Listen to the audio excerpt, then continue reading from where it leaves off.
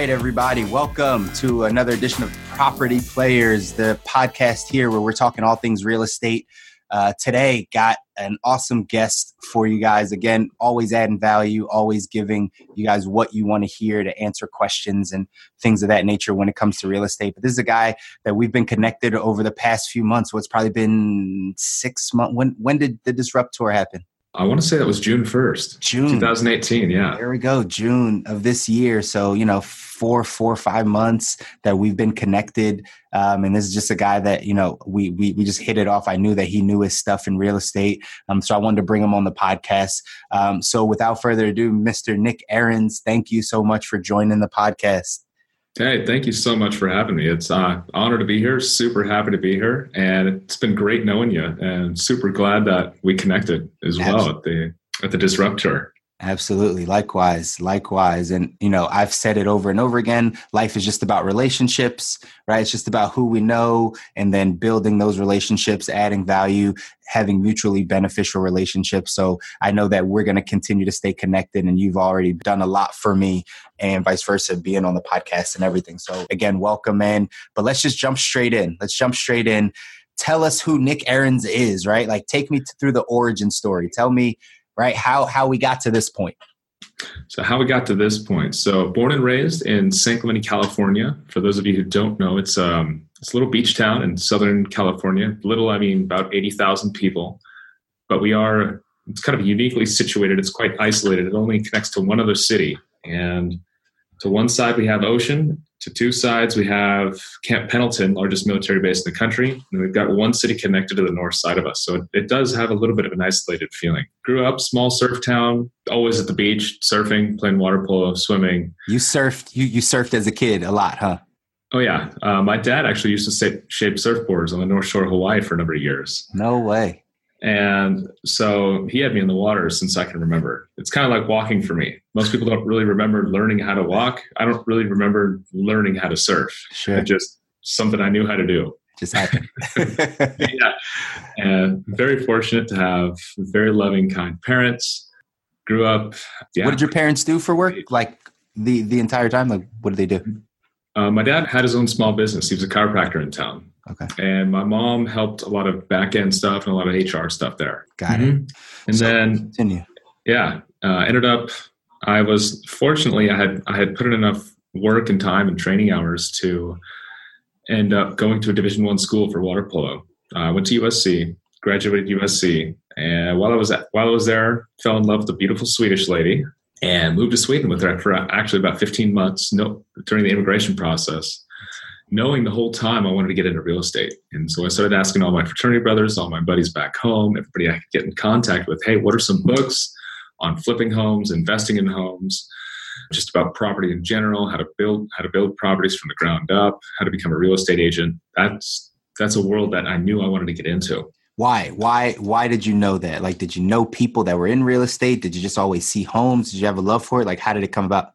That's actually a good question. I'm not exactly sure. Ever since I was a little kid, I always would drive by for sale signs and go, that looks fun. That looks like something I want to do, something I want to get involved in, helping people move and play matchmaker and get them into the right house. Got it. I really didn't know exactly how the business was run, but for some reason, just something was telling me, just get into the industry. Sure. And what really struck a chord with me while I was in Sweden was flipping homes. And that was back in 2011, 2012. So when I came back, I was out of money because Sweden it's expensive over there, as everybody who's been there knows. Got it. And I couldn't work. I was on a tourist visa. So I was just reading and playing water polo and hanging out. That's actually pretty sweet life, though, just so you know, right? Like, and here's what's funny, Nick, right? We always learn stuff about each other. I played polo also. That's awesome. Yeah, in high school, and I grew up on the East Coast. So I grew up in Philly, and at my school, we had water polo, and it was just a fluke thing that I got into it because in middle school, I played soccer, right? And soccer was a fall sport, and polo wound up being a fall sport.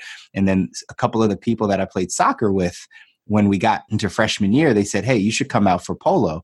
And I was like, yeah, I don't know, never played polo, but I was a swimmer as a child, right? As a child, I just loved the water, and I was a swimmer. I swam on a swim team for some time, and I played basketball and all the other ball sports that you would play. So it gave me really good hand-eye coordination. So I was like, sure, I'll try it out. I wound up getting into polo and was really good. Really good at it, right? Got like, I don't know, some most improved player of the year, right? Like my sophomore, my junior year. I wind up getting a scholarship to a small college called Ursinus College for polo. But I didn't want to play polo long term. I was like, I was just doing this for fun because it was school, and I'm not going to go to school and play polo. Like, that's not it, right? So, but I have a love for polo. So anybody that has played polo, we have an instant bond, Nick. Oh, exactly. We've all been there. We've all played it. It's kind of like a fraternity in a sense. Absolutely. And it's a small world. The water polo world is a very, very small world. And yeah, a lot of us have that opportunity to go to university and play college water polo. And some of us use it as a tool to get in the right direction. For some people, it's not the university we would really want to go to. And there's no pro water polo out there. So what the heck are we going to do afterwards? Exactly. That was always my dilemma. It's like, why am I going to continue to do this? Like, where does that lead to? Like, I just play in the Olympics every 4 years. Like, is that it? So that's funny. That's funny. Yeah. So either way, we digress, right? So you're back from Sweden. You're back from Sweden. How did it start to go when you were flipping homes and then moving forward in the industry? So when I first got back from Sweden, I was kind of in an odd spot because my wife and I had moved back with my parents because we didn't really have enough money. I didn't have any income. She didn't have any income. So I was actually out surfing with a buddy of mine, and purposely, as loud as I could in the water, I said, yeah, as he was long ways away from me. And anybody who knows Lower Trestles, there's probably 50, 60 people in a small, tiny little area, about the size of a small office. That's where everybody has to take off on the wave. And he was on the other side of the pack of people. And I said, yeah, if you know anybody looking for a USC grad who's looking to hire a USC grad, let me know. And one of the guys in the water turns around and goes, you want a job? And I said, yep. He said, I have my own window cleaning company. I said, done. Let me know. And he turns around and takes a wave all the way to the shore. And I went, crap, what do I do? Yeah. So I paddled straight in, got the first wave all the way in, went up to him and said, hey, what the heck's going on here? He goes, oh yeah, here's my company name. Just give me a call. Don't worry, it'll get set up. I went, all right. So, it was just that easy, right? Like just grad done. Hey, let me yell out in the middle of the ocean. I need a job. That's funny. It turns out him and I ended up knowing a bunch of people. Super rad guy, Christian Dorn. And I was saving up so we could move out, and then saved up and we had about 6 months of income as I was studying for six months of money to be able to live off of, as I had just finished up getting my real estate license. Okay. And so I said, you know what? Screw it. I'm just going to go for it. And by this point, my wife and I, we had moved out. We were in our own place, had about 6 months of money. And I said, I got to do it. And she is actually the one who set me up with an individual who was flipping homes. Got to know him. He took me under his wing, and it was a phenomenal experience. I am so blessed to be able to be in that type of environment, especially with a group of guys who are flipping homes. To give you guys kind of a perspective on the market here and the volume they were doing, the average price point in our area is about 800,000, 900,000. Nice. And these guys were flipping probably anywhere from 40 to about 75 homes a year. Wow. So we always had a bunch of projects going on. And so they kind of trained me to do the whole thing start to finish, from evaluating a property before purchase, what the numbers would look like breakdown wise for the rehab, then how to buy it, then how to rehab it, how to essentially subcontract out all the work, follow it all the way through the sale, and then have a new buyer for it. Wow. So they basically showed you the ropes. They taught you exactly how to go from point A to point Z in flipping. Yeah. I was hardly making any money doing it. But the experience I gained from that is something that really separates me from a lot of other agents in the area here. So I can walk into a kitchen and somebody says, hey, what do you think granite countertops will cost to install on this property? And I can go, okay, it looks about that big. I know a guy who can do it for probably about $7,000. They go, well, that's either more or less expensive, but I can give them kind of ballpark numbers for different things on the spot. Yeah. And so, right, I think that's a great place to kind of stop and just talk a bit, because there's a lot of people probably listening to the podcast that want to get into real estate investing at some point if you're not already an investor. And a lot of times I've come across it, Nick, people are just like, I don't know how to start, or I don't have the money, or whatever the case is. But the biggest thing that you did and why you're successful now is because you were able to go in and learn and not make any money, right? Make very little money, but you were getting paid in what I call soft dollars, right? Which is the knowledge, it's the information, so that now in your career, you can make that assessment when you walk into that person's house. Give the people some value, Nick, like someone that's feeling that they want to get started in the flipping, right, fix and flipping arena. Would you recommend that they like find someone doing it and get a mentor type of thing and reach out, or like how would they start? Oh, yeah. I would absolutely recommend teaming up with somebody who's done it at a high level a lot of times. Whether you have no money, a little money, or if you've got $30 million, you're trying to turn over again and again and again, year after year after year. It's not something I would advise people to just jump straight into. Why not? Throughout it, I've seen a lot of flips done. I've ran numbers on flips that other people have done, and some people are buying properties at $700,000, trying to sell them at $900,000, and are losing money because they had to put so much work, time, and energy and money into the actual property, and they didn't calculate out the numbers correctly from the get-go, from the beginning. And so to be able to have some sort of a mentorship or some sort of a mentor, some sort of partner you can invest with is huge. It's extremely important. And just every county has trustee sales, properties that go into foreclosure and they get auctioned off at the courthouse. Got it. Go and meet every single person over there. A lot of them will be guarded.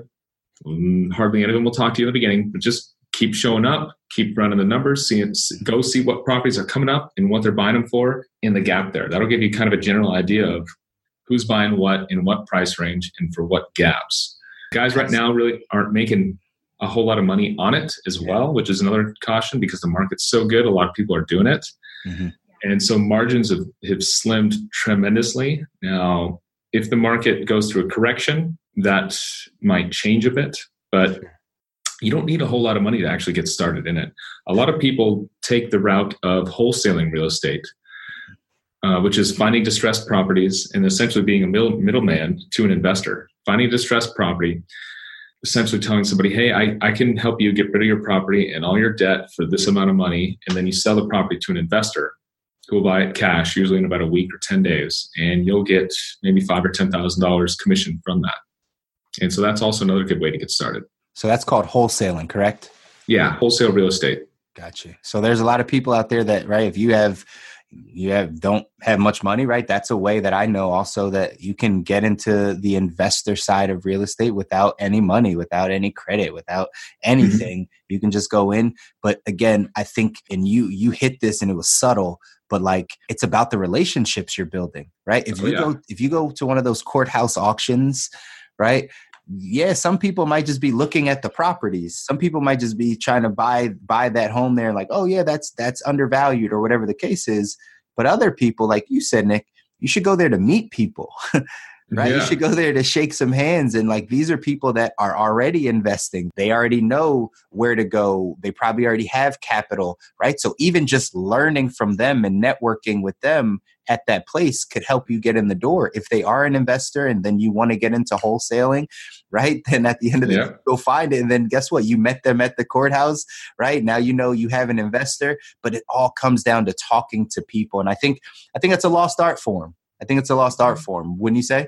Absolutely. And learning how to create relationships with people where you're continuously adding value. And it's continuously giving as much as you possibly can to these people.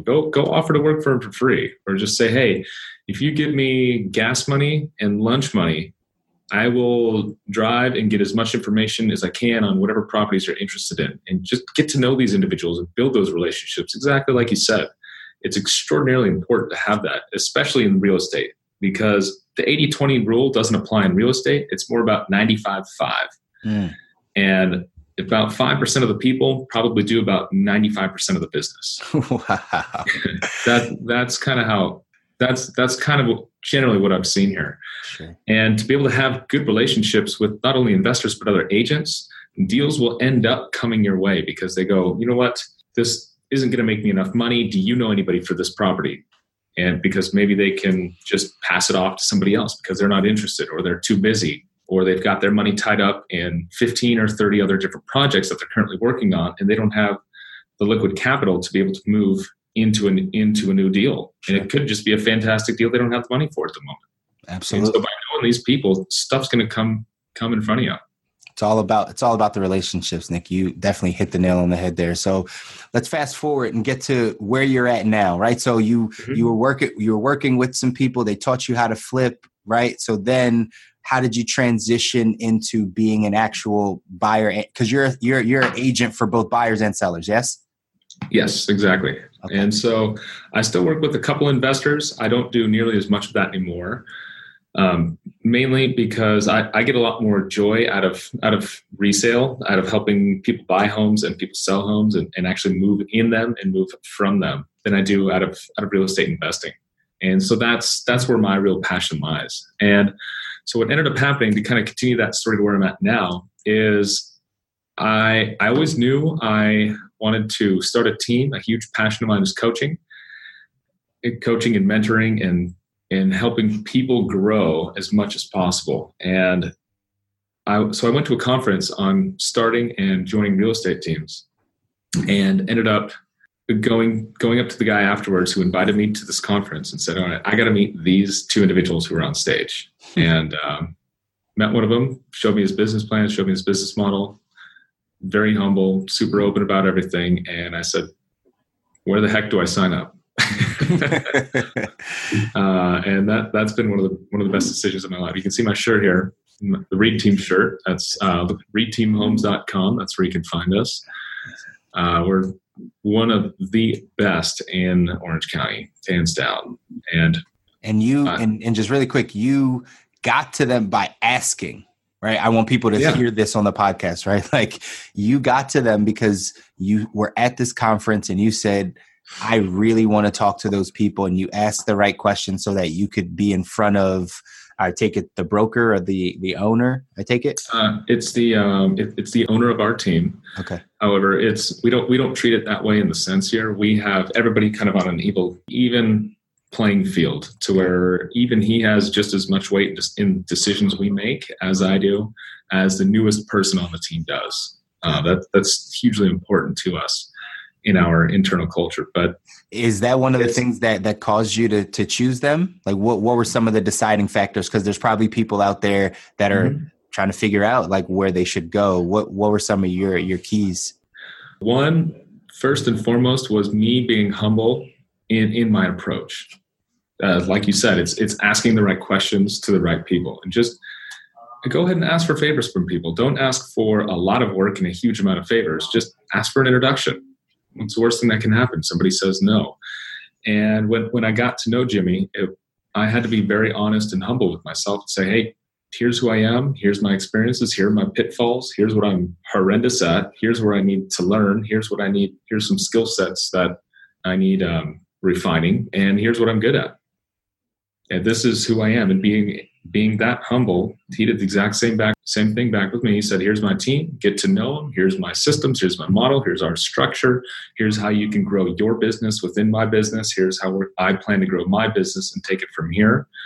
And it was that level of communication that made everything kind of line up, sure, in a sense. And we said, this is going to work really well together, and personalities fit together. And well, here we are. Kicking ass. That's important, right? That's important. If your visions have got to line up, right? I'm glad you said that. Like, I'm in financial services, right? So I also am one of the people that I'm always sharing the vision of where we're going. And I'll just tell you, right? Some people buy in, some people don't, right? And if it's not a good fit, that's okay, right? Like, we're just we're looking for the people that it is a fit for, and that our vision and our goals can be similar to theirs, and they can build their business inside of my business, right? It's the exact same stuff, but being able to have that communication. I'm glad you said that. It's about having that communication with the people you're working with.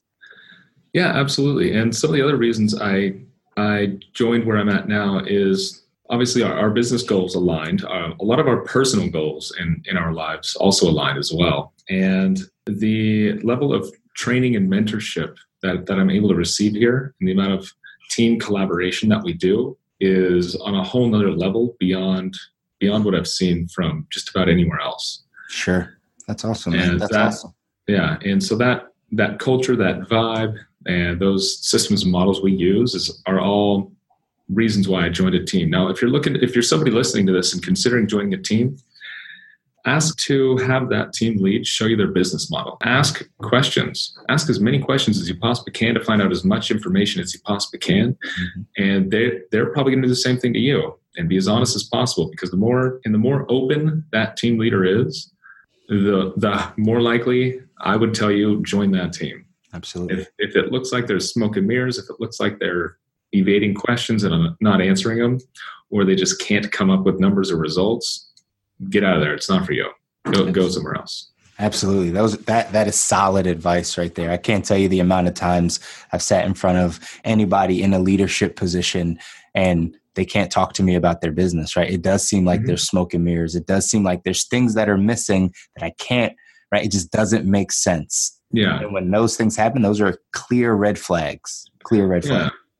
That's awesome, man. So now you're a buyer's agent and a seller's agent. Which one do you like better? Do you have a preference? That's a good question. I love working with first-time homebuyers. I find their level of appreciation for what we're able to provide them and the level of service we're able to provide them, they often get blown away from their expectations of saying, this is going to be the most stressful moment of my entire life. And we handhold them all the way through the process and through the home ownership process as well. And the amount of appreciation they have is phenomenal, and I love it. I also love selling homes, thinking about how to market a home properly, going through the whole process start to finish, and really being able to do that. I do find a lot of joy in that as well. Got it. What challenges are you finding right now that's happening in the industry? What are some big hurdles, some things that are going on that maybe people don't know about, or maybe people do, but from your perspective? From my perspective, obviously we've seen a shift in the market. This, we're in October, mid-October 2018, and beginning of October 2018, sorry. Time flies, right? Like we're always thinking about the next week. Exactly. I'm already planning for Q1 2019. Stay present. Stay present, Nick. Stay present. Okay. I'm back. Sorry. You saw me start to drift away. My body language changed. That was hilarious. Thank you for bringing me back. You're welcome. So what we've seen about 6 months ago in the market was a shift from heavily favoring sellers. Properties were getting 8, 10. We had a property that had 14 offers on it in the first weekend. Wow. Everything was getting outbid. To now we're in a dead even market. It's not really favoring buyers or sellers. And it's caused a lot of panic amongst the public. And what I always tell people is, who cares? People are still going to be moving. There's still plenty of business out there. From an agent's perspective, I would tell you this.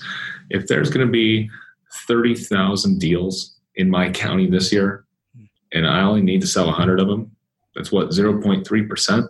Sure. It's nothing. It's tiny, tiny, tiny sliver. And that's 100 homes. Right. That's a lot of people I can help. If you're a potential buyer and you're kind of seeing that shift in the market, what I always tell people is, well, take the example of interest rates going up and prices dropping a little bit. You're still going to pay the same monthly payments.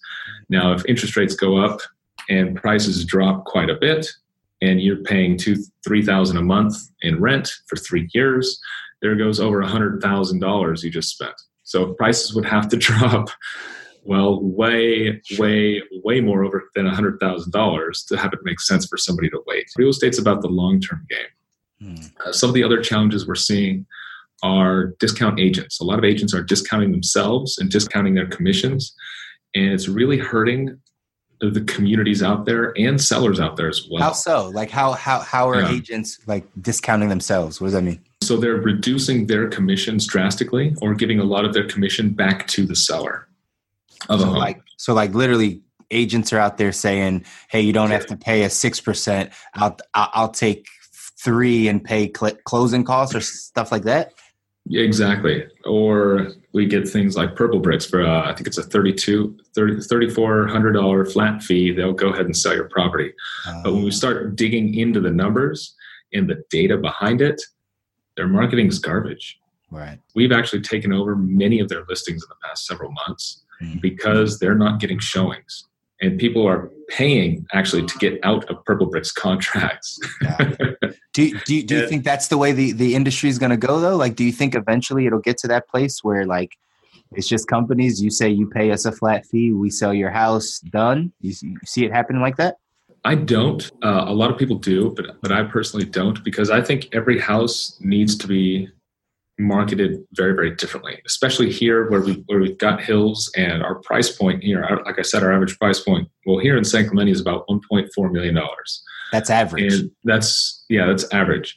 And so there's a lot of specifics that need to go into it and a lot of strategic marketing that needs to go in it. And you need to analyze big data behind the property to see how that goes into it. And then you've got to come up with a whole marketing strategy from before the market, while it's on the market, how to push the property out to buyers looking to buy for that home in that particular area.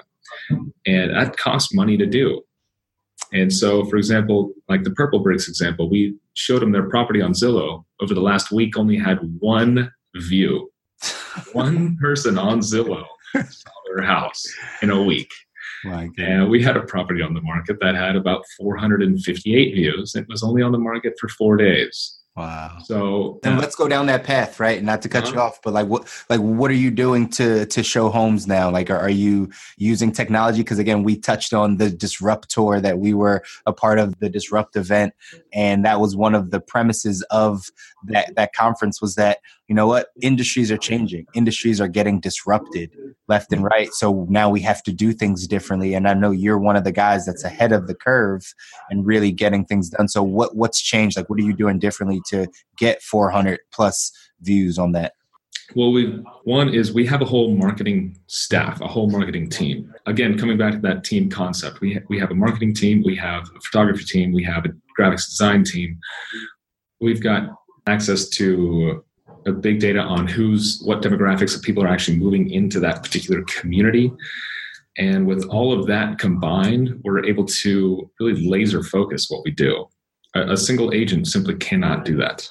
A single agent just by themselves, or a husband-wife team, simply cannot do that. Or a discount agent, they're not going to have the money to pay one of the top real estate marketing firms in the country a lot of money to be able to push the home through a lot of different avenues. Obviously, as you mentioned, one of the big topics at the Disruptor was social media and the takeover of it. And that's, if you're not on social media, get on social media. Absolutely. Just do it. I'm telling you right now, get on there. Have a presence on there and start building it. What advice would you give that person if there's a new agent, right, listening to the podcast and they are kind of on social, but right, their broker or the people that they're working with are telling them the traditional path, right? Door knocking, flyers, those type of things. What do you tell them to do to get started initially? I would say a handful of things. Follow your broker's advice. If they know what they're doing and they've helped a lot of top producing agents,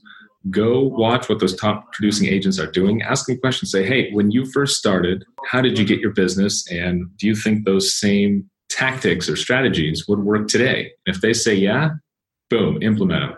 Now, on top of that, you've got to go onto Facebook and you've got to go onto Instagram and you've got to really business up your page. Don't create two separate pages. The only reason for somebody to create two separate pages, in my opinion, is because there's things in their life they're trying to hide from their professional clientele. And if that's the case, then they probably have some personal things that they need to change about themselves and some habits they need to change about themselves in order to really grow in the business anyhow. And so that'll be a good stepping stone for you, is get rid of the personal, go only business. Now, that said, your business page, you're going to want to run about 3/4 of that as a personal page. And you're only going to want to run about 25 to 30% of that as business posts. Yeah. Because nobody likes to see just stats again and again and again and again. People miss that all the time, Nick. Like it's one thing that I wish I could really just like, if you could like strangle people in, right? Like I just like every time I see the page and it's just post after post after post about what they do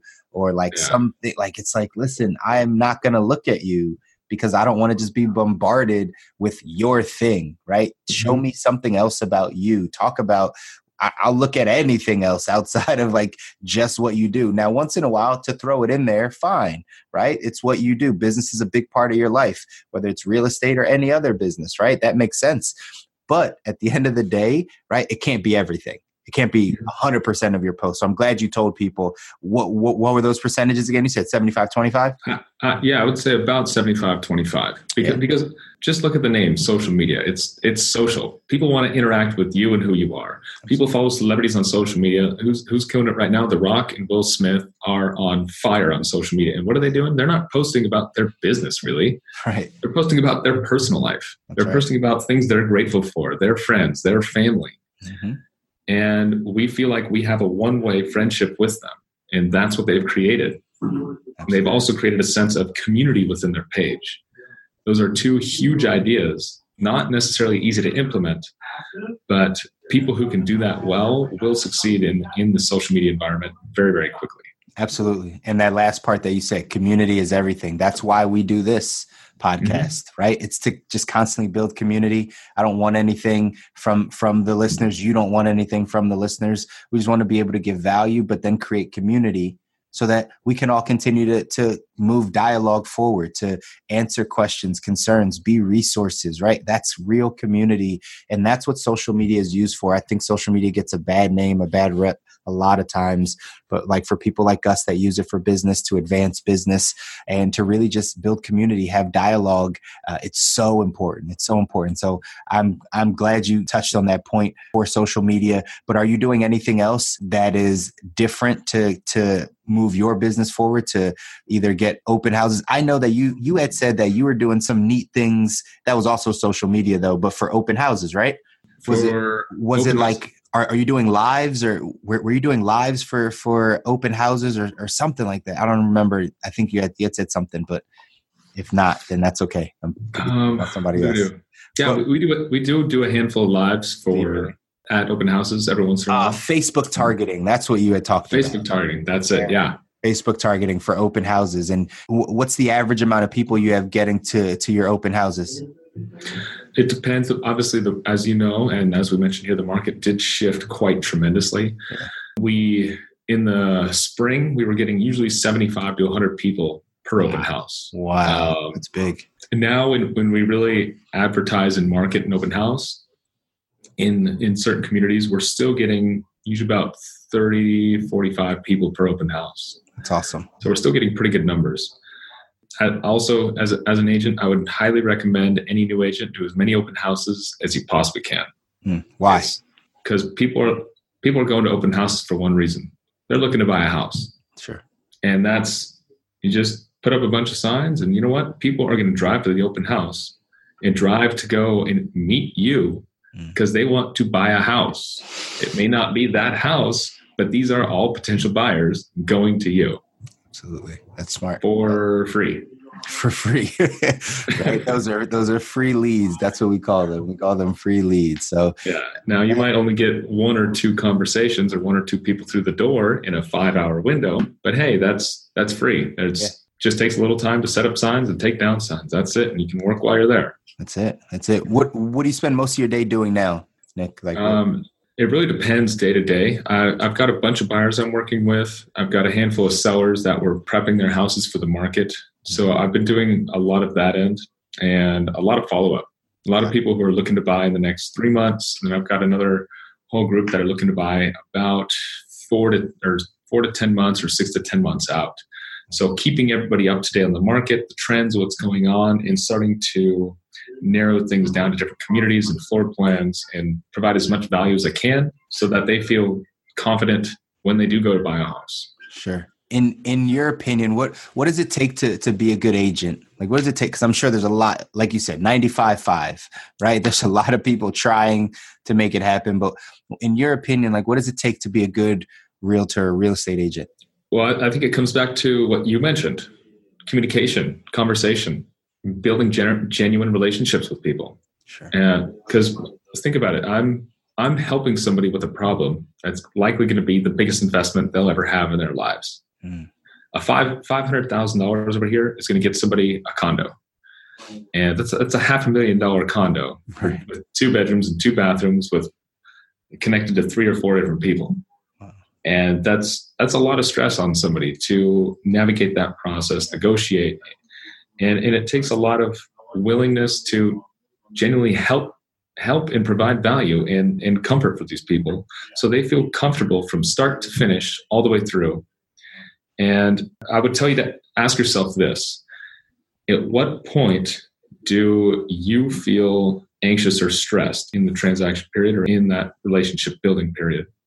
And at what point through a transaction do you often feel stress, or your client feels stress or some sort of anxiety or angst or whatever the negative emotion may be? Right. That's probably caused by you. I'm going to tell you right now, that's 99% of the time caused by the agent. Why? How does it happen? It can happen for a lot of different reasons. Not setting expectations correctly, not being ahead of things, not knowing what's going to happen next in the transaction, and then forecasting 3 steps ahead and already putting out those fires before your client even sees them. Mm. All of that stuff is extraordinarily, extraordinarily important. And remain calm during the whole thing. Because if I start to freak out, my client's going to start to freak out. Absolutely. If I say, oh, yeah, the mortgage company just called me, and we can't get a loan. We're going to fall out of escrow. But don't worry. It's, I got you. Here's what we're going to do. Here's the plan. I already got you set up with this other company. I'm going to introduce you to him later today. I've already talked to him about your situation, your income, and everything else. And we're going to try to salvage this escrow. But if not, we're going to find a new house that's going to come to the market soon. I've got a couple ideas, and we're going to run through it. Yeah. Wow. That sounds quite comfortable. Absolutely. I would be comfortable with that, right? Like if you were helping me, I'd be like, yes, sure, Nick, anything that you say.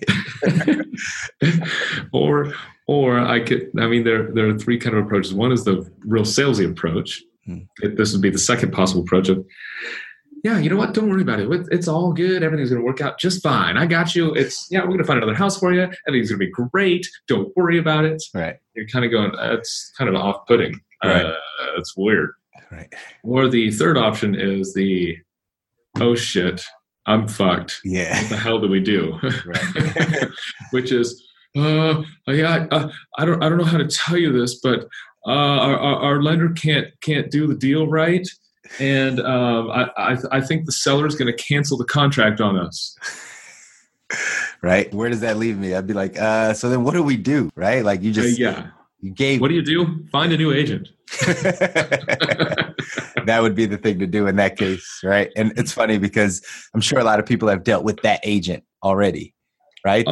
Doesn't know how to handle it. And you know what? I was that agent at the beginning of this. My journey in this industry. I was. Yeah. And then I turned into the salesy guy. And now I'm working on being that guy who forecasts so far ahead that everything's just going to run smooth. Yeah. And we got it. Absolutely. It's funny because in my business, I say the same thing. I just label it. We call it the awkward stage, the mechanical stage, and then the natural stage. Mm-hmm. Right. So that's literally what you just said, right? Like the beginning, it's super awkward. You don't know the words. So you're that Debbie Downer, just telling them all the news that they don't need to hear, right? Because it's awkward for you because you've never faced that situation before. But then you get into the mechanical phase, right? The mechanical stage is when you actually are salesy because you've been taught sales. So you understand it. So now you're just rattling it off, even though it's maybe a little disingenuous, right? Or it's not really what is supposed to be said. And then you transition into the natural stage where the first example where it just makes you feel comfortable. You just know that like you're putting them at ease, but that takes time. How long did it take you to get all the way to where you're at right now? A long ass time. That's a good answer. And you know what? That's something I'm probably going to be working at for the rest of my entire real estate career. Absolutely. And it's something that's personal development, it's interpersonal skills, communication skills. Those are all things that I am going to continuously work on and really dive deep on throughout my entire career. Yeah. And to get where I'm at now, put things into perspective, I've had my license for 5 years. I've been an active agent for 4 years. Awesome. And you've gone through those stages, right? Like learning the entire time. And that's really what it's about, right? Real estate, just like any industry that you're really starting out, it's a learning curve, right? But at the end of the day, if you lead from a place of adding value, if you lead from a place of doing what's right, it's just a people business. Just another people business. That's all it is. So that's awesome, man. We're going to get wrapped up here in a second, but I always want to talk to agents. This is always a funny question for me. And if you could recollect, give me a crazy agent story, right? Like you're dealing with a buyer or you're dealing with a seller. Jeez, which one? I mean, do you have another 4 hours, 5 hours? I'm sure, but give me like a really good one, Nick. Like give me like a really juicy one that either was like sucked completely or not. But tell me that story. I'll give you two. Okay, give me two. One of them's real quick, real short. Had to do when I was working with guys at the trustee sale. And so these properties are going into foreclosure. They're going into auction. They're usually super run down. Sometimes they're vacant. They're empty. And if you can gain access to a home and know the inside of it, you're going to have a huge, huge advantage on the actual property when you go to buy it. And there was one property that, I wasn't supposed to be there. Somebody called the cops on me. Nick, so I can't imagine anybody calling the cops on you, just so you know. It's pretty funny. Normal, professional-looking white dude in the middle of one of the safest cities in all of Orange County, sitting in handcuffs and nice shoes, nice pants, and a dress shirt. That is hilarious. I would have paid anything to see that. Did anybody take a picture? Does anybody have a picture of that? I don't know. If you do, send it to me. I would love to see it. Not a highlight moment for me. Clearly. Yeah. So you got arrested. Anyway. So you got did you actually, did you get arrested? There were about 6 cops surrounding the property, guns drawn. And I was on the second level looking down at them going, oh shit, how do I get out of here without getting shot? So I waited till they went around the front of the building, and then I opened the back door and just shot my hands out sideways, and then just kept them in the air, didn't move, and waited for him to come around and see me with hands in the air. Smart. Because if that were me, I would have been shot. Just throw that out there. But it's Black guy from Philly? I don't know, man. Exactly, right? Like, I don't know how that would have ended up. But either way, it's good that we can still have this conversation and you're still here with us. That's good. Exactly. One other story for you. A lady wanted me to sell her house. She goes, I can't afford you. I'm going to use this other discount agent. And I showed her the numbers and went, here's the stats for this other agent. She's going to lose you way more money than that $5,000 you're going to save in commission. Okay. I'm going to get you an extra $12,000 into your pocket. So the difference, 5 minus 12, I'm going to make you an extra $7,000. Right. He goes, no. Trust me. Any agent can sell this property. He goes, but I want to use you to help me buy a property. I said, all right, sure. So I show her this community, know exactly what she's looking for. She's almost in tears, thanking me. She gives me a hug. She goes, this is the community I want. I love it. Let's do it. Let's get ready to go. She calls me and says, hey, let's write an offer on this property. And I said, well, I'm at a home inspection.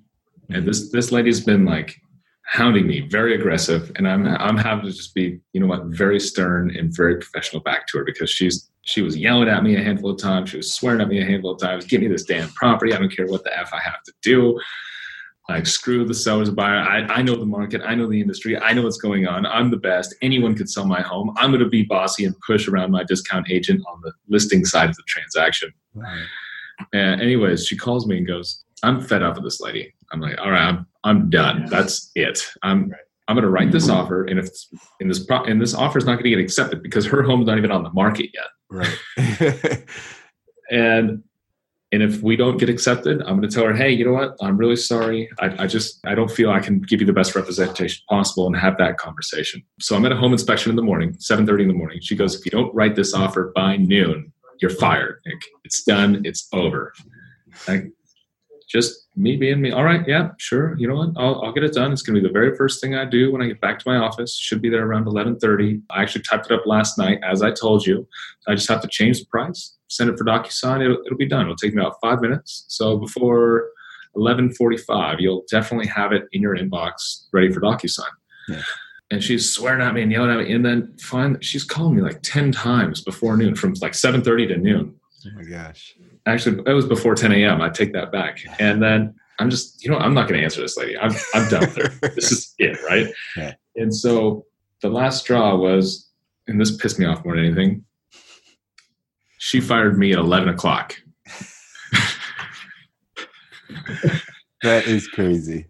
She fired me at 11 o'clock through a video text message and said, Nick, it's over. You're done. There's clearly no sense of urgency. You're fired. And it pissed me off for one reason. I didn't get to fire her ass first. Right.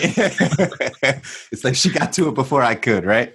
Yeah. I mean, normally I'm cool, calm, and collected and professional with probably 95, 98% of people. Right. But there's some people I can't do business with this person. I get it. I get it. But the best part is you get to choose, right? Really, you get to choose who you do business with, right? Yeah. Like, and that's the beauty of it. But those are solid stories. I really wish I had a picture of you getting arrested. That would be freaking awesome. That would be good. Yeah. Well, and this lady's property, it's still on the market. It's been on the market 3 months. It's gone through four price reductions. Yeah. Some people just don't listen, right? They think they know too much for their own good, and sometimes it's tough. But either way, it's the industry we choose, right? We choose to deal with people. So wrapping up, Nick, I appreciate you jumping on the podcast, man. You obviously gave a ton of value. But before we get off, let the people know where they can find you, whether it's social or website. Where can people find you? Absolutely. Thank you. Yeah, this has been phenomenal. You've got a fantastic thing going here with this podcast. It is awesome. Yeah, it's something that is providing a lot of value for a lot of people, and it's going to better a lot of people's lives as well. And so keep this podcast going, definitely. Thank you, brother. Anyways, if you guys want to reach out to me, easiest way is through Instagram at Nick Ahrens Real Estate. Just type in Nick AH or Nick AHR. You'll see me pop up. White dude with the blue background on there. I'm on Facebook. I don't use it a whole lot, mostly on Instagram. Check out my podcast, sellpodcast.com. That's SEL podcast.com, 1 L there. Or reedteamhomes.com. REED teamhomes.com. You'll find my whole team there. Awesome. I'll make sure I link it up in here so you guys know how to get to it pretty quickly. But for sure, reach out to Nick. He's just a great guy. He wants to give you value. And obviously, if you are buying or selling a home in his area, please reach out to him because he's definitely a guy that's going to help you out. So again, Nick, we're going to sign off. But thanks so much for joining me on the podcast, brother. I appreciate it. Absolutely. Thank you, buddy. See ya. Absolutely. And then we are signing off completely from my office here in Media, PA. That the Property Players podcast is coming to a conclusion for this episode. We will get a chance to check you guys out next time. Until then, stay well.